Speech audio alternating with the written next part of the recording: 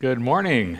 My name is Dan Abbott. If you do not recognize my face at all after the long absence of not seeing me, I'm a member of the preaching team here at Philida Bible and an elder as well. And I get the privilege today of teaching to us what God would have us hear.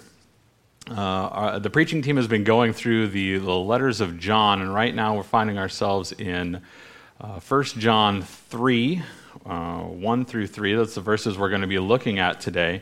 And just so you know where we're headed, we're going to be talking about family today. If you're like me, you have a family, you know a family, or you come from a family. And I joined mine, not my current one, it was my starter family, back in 1982, and it's been basically awesome ever since. I was, and still am, the youngest member of that family, and when I was younger, I can remember being introduced to people in the following manner. This is our youngest son. He's Daniel. And people would look and think, oh, he looks just like his oldest brother. Bill is my oldest brother, and I just look like him. But that's what I constantly heard every time. Later years, high school was pretty awesome too, because I would get to a class, and a teacher would go, oh, another Abbott. Are you related to insert one of my brother's names here? And the answer was always yes, and then my experience in that class seemed to be based on how my brother's actions were for that teacher. So it was good. And I will say I am very proud to be an Abbott, for no other reason that it is my family's surname. My point, though, is this. With the people who know the Abbott's name, there is a certain connotation that comes with it. There's a certain knowledge. You know what to expect with an Abbott's. My identity was very, very largely shaped by my last name, not with any ill will or anything like that. I just let it drive decisions that I made. I would think to myself, is what I'm going to do going to affect how other people see my family? What are my family going to think about what I am going to do? Things of that nature. And it's not to say I always made wise choices based on that. Sometimes the answer was, I don't care what people are going to think. But the reality is that my actions were driven by those thoughts that I had, my feeling of what my identity was because of my last name. And maybe you find yourself in that way. Do you have that kind of a mindset where you think about what your family group, whether it's your family by birth or one that you chose, do you think about what they're going to think and have in mind? And my guess is that the answer is close to yes, just in some level. We all identify with a family, and I don't want to focus on in this message whether that mindset is a good or a bad thing, just that it is a thing, that we just need to acknowledge it, that it is in our mind. So if we're not going to focus on mindset, what are we going to focus on? We're going to focus on one specific family, and that is the family of God, the church, if you will. In fact, a lot of this message is going to have some what's known as church-ese. And if you're not familiar with church-ese, all that is it's inside jargon. It's what people who have been in the church for a long time, they use really strange words. So we are going to look at some really strange words today, but just to see what it is about being in the family of God. So let's define family of God. What do we mean by that? We mean the family of God are those persons who have acknowledged sin in their lives, who have confessed that sin and accept the death of Jesus as punishment and payment for said sin, and now walk in relationship with the risen Savior, Jesus Christ. And while the benefits of being a part of our respective families may have, with our surnames and whatnot, while those benefits may be cool, there are some pretty awesome benefits to being a part of the family of God as well. Which brings us to our verses for the day, 1 John 3, 1 through 3. And John here is, this is something we need to take hold of, something we need to really see. See what kind of love the Father has given to us, that we should be called children of God, and so we are. The reason the world does not know us is that it did not know him. Beloved, we are God's children now, and what we will be has not yet appeared. But we know that when he appears, we shall be like him, because we shall see him as he is. And everyone who thus hopes in him purifies himself as he is pure.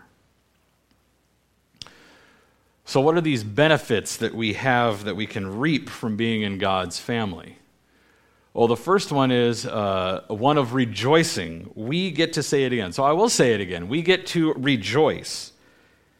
If you are a believer and have been walking with Jesus for a long time, you may hear these verses, and you might have even read through them and read them with all the vim and vigor, the enthusiasm of Eeyore the donkey.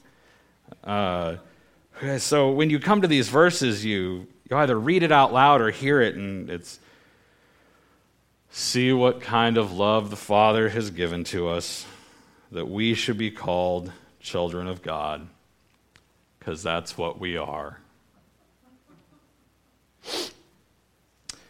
And it doesn't have the weight. Maybe we've heard it too many times, or maybe we just got numb to it. I mean, even in prepping this message, I read these verses a lot, and it was kind of like, yeah, children of God, got it. That's what we're called.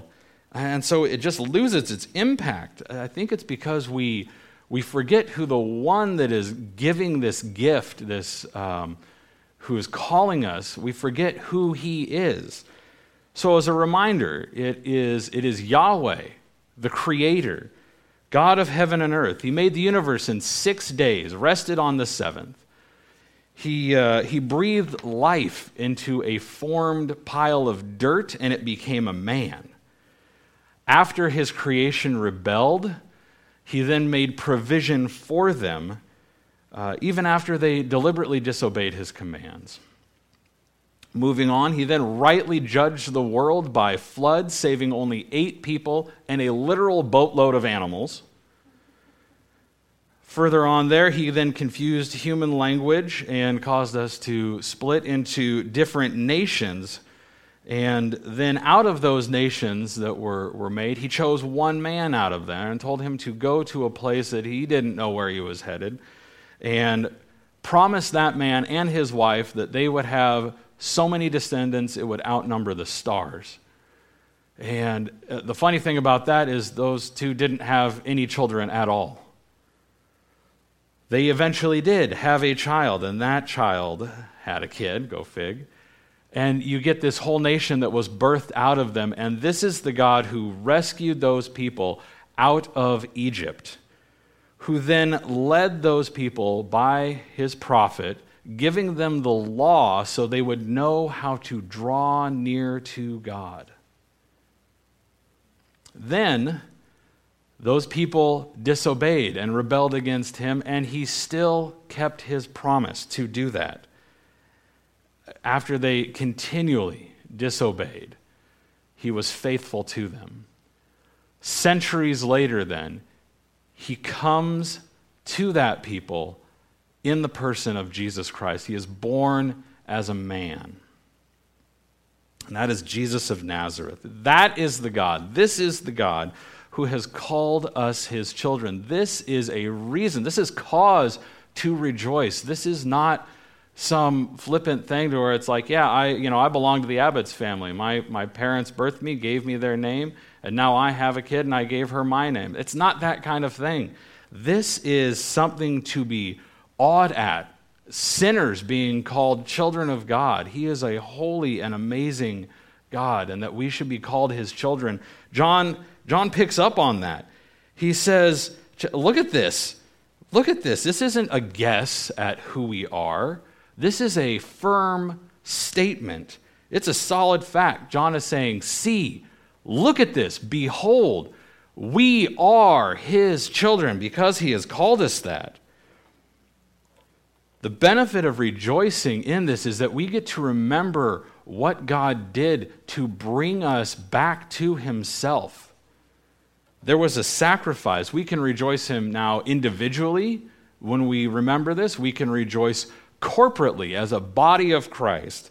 That's another one of those churchy terms. It just means as a group of people gathered, we can worship him now. It's important that we do so.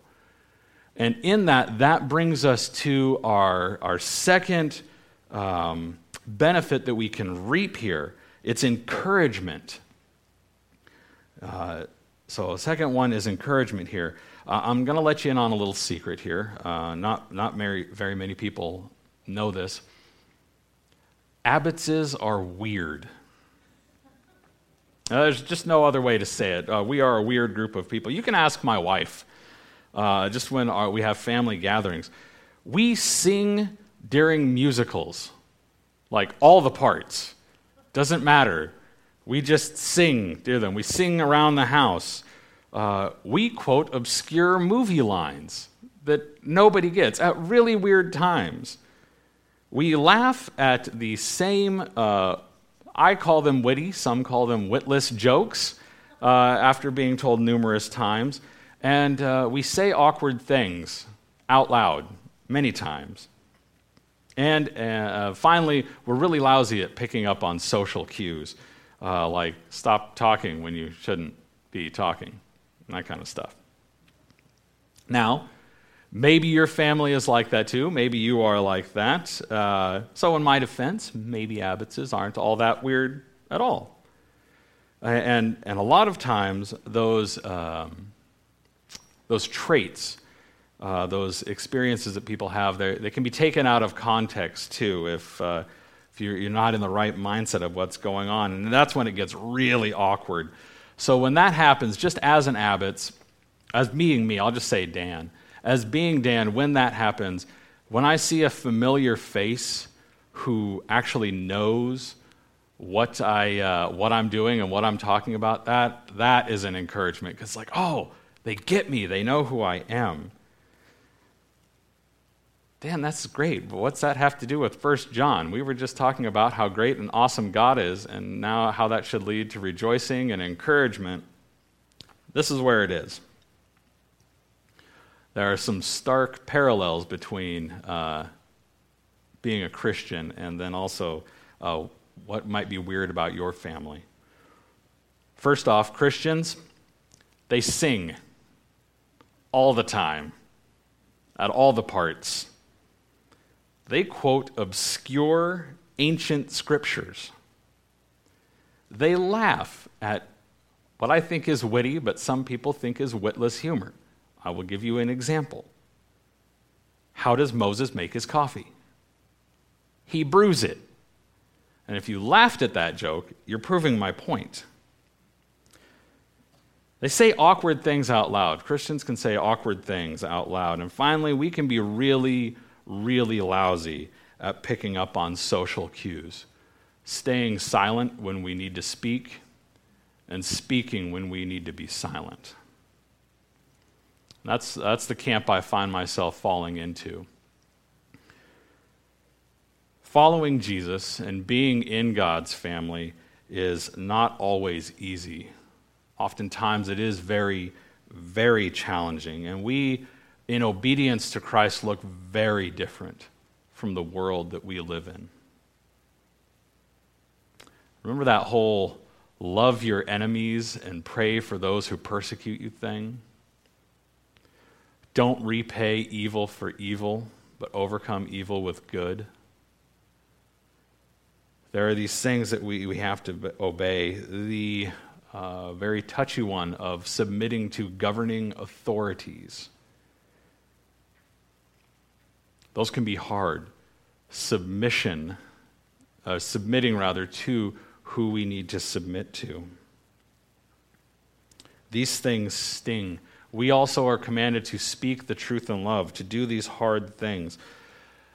Not always do we obey Christ, because it does. It gets awkward. It feels weird.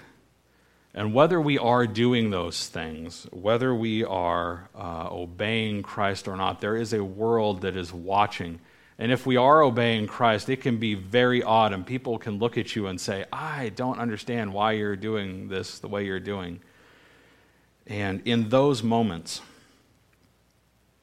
it is a good comfort to see someone else who is in the family of God, who struggles with the same things that we struggle with.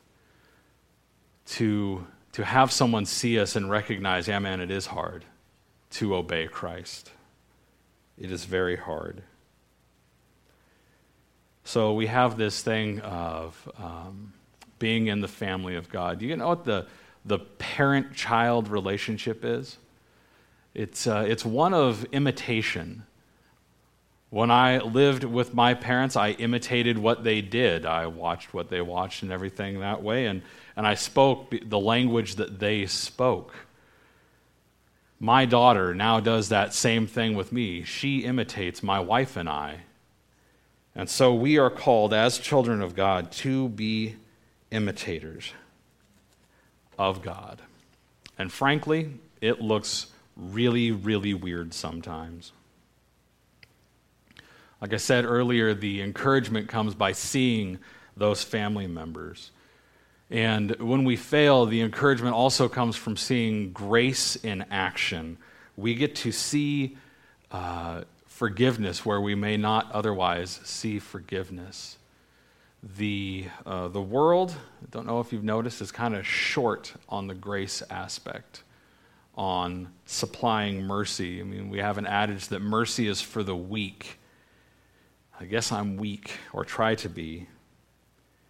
We need to encourage one another when we are in God's family to do love, and to have love, and to do good deeds. And the Apostle Paul tells us to spur one another on in love and good deeds. And spurring doesn't sound like much fun. Sounds like even in the family, it's not always the greatest and the most happy thing to be.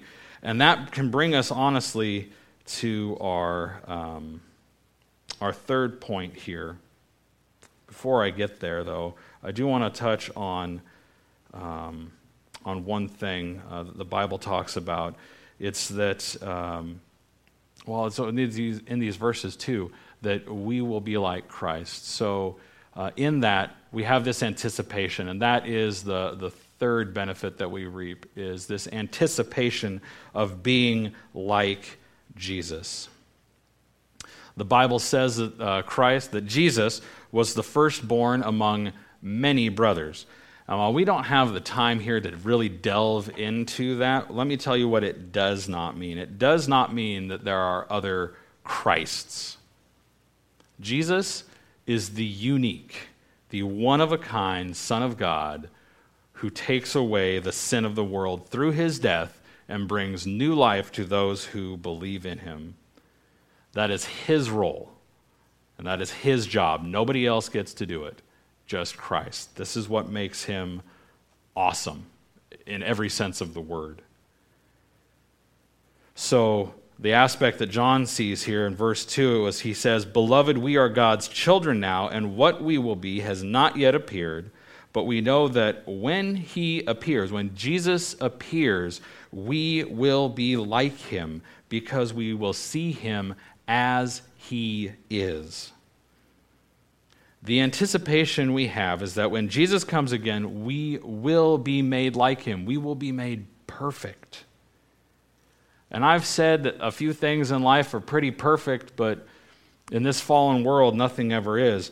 But when Jesus comes back, it will be perfect. And on that day, perfection will be everywhere. It will be awesome. And we anticipate this happening. You may have heard it said that the anticipation of something is better than the thing itself. I guarantee you in this instance, the thing itself will be better than the anticipation. I desperately want Jesus to come back. I want him to correct all the wrongs. I want him to make things new.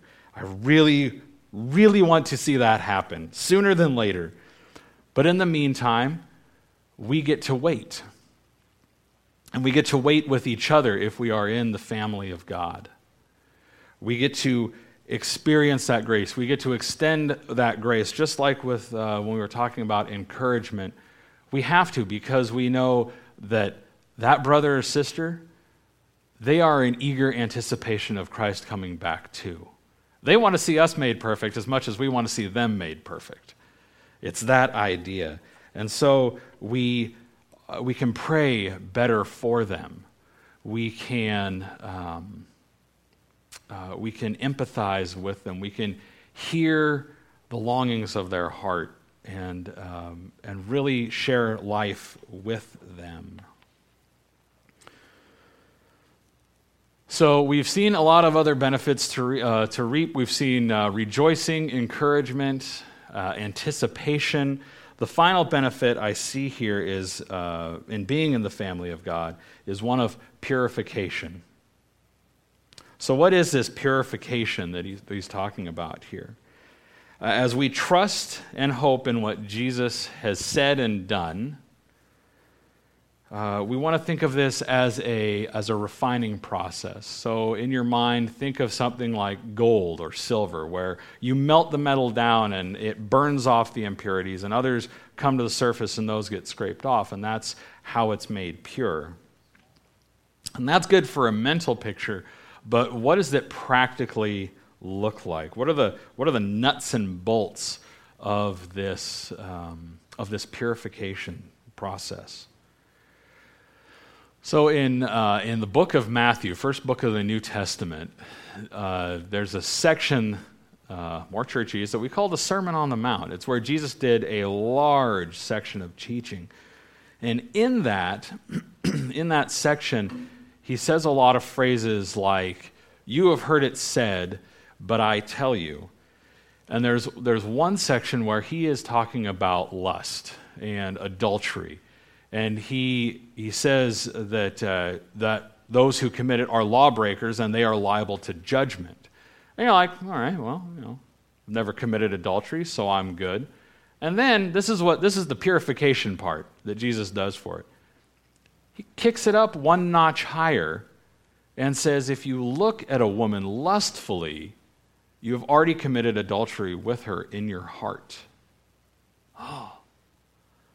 He also talks about murder and how if you murder someone, you are held liable to judgment. You're like, all right, I've never killed anybody. And then he talks about if you have anger in your heart towards your brother, you've already killed him in your heart. Jesus, this is 2 for 2. I'm failing at this thing. And he goes on with these different examples of, hey, here's what you've heard it said. And then he takes it up to this next level, and you're like, I can't reach that. Congratulations, we now know what the point of the law is. The law shows us that we are incapable of doing these things, and we need to be purified. So how is it that we can be pure then? Trusting and obeying in Christ and what he said, relying on his work. He actually died in fulfillment of the law. As Jacob was talking earlier, he had the wrath of God poured out on him. He took on the sins of the world and like all of time. I can't imagine just the magnitude of that. But for him to hold that on his shoulders as he hung on the cross, to experience the rejection and the separation from the Father of paying a price that I should have paid for my sin, the price that you should have paid for your sin, is staggering. He fulfilled the law for us, and when we trust in him, when we place our hope, that hope that John is talking about, that is what purifies us, relying fully in the work of Christ. So these benefits that we reap of being in God's family far outweigh anything that we could ever have or experience here on earth with our surname or with the group of friends that we hang out with. To be in the family of God is a good thing. So if you find yourself in the family of God, remember these benefits that you can reap, that you get to rejoice, that you can encourage, that we anticipate Christ coming back, and that we are purified. These are awesome. So if you find yourself outside of that family, if we are not there, how do we get in? It's a good question to ask. If you're interested in that, if you're watching here online, you can comment in the comments below that you want some more information. You can call our church office.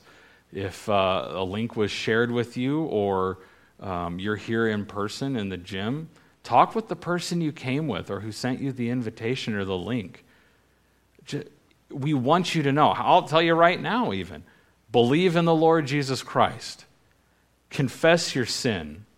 And he will make you right with God. He will bring you into the family. And then what John says, hey, look.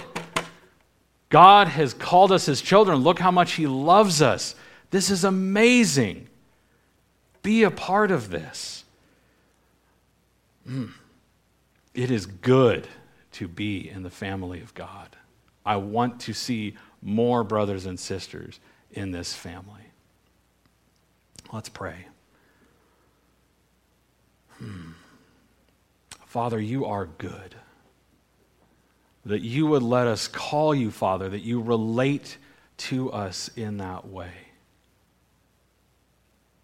Father, I know that I am not perfect now. I am nowhere near it. But I thank you for the work of Jesus, that we can know you, that we can look to him, that we can follow his example, that you are turning us into the very character of your Son. Father, I pray for those of us who have known you for a long time relationally, that take it for granted, that just glance over these verses and not feel the weight and the impact of them. Father, I pray that you would stir and wake us up in that. I also pray for those who are listening that may not yet know you. I pray that your Spirit would be with them, that he would awaken in them something to know more, that they would ask the questions, that they would see how good you are.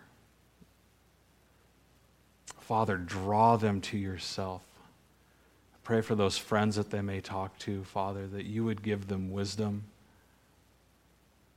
that you would save many, many lives today, Father. It is for your glory that we do this. And it is in Jesus' name that we pray. Amen.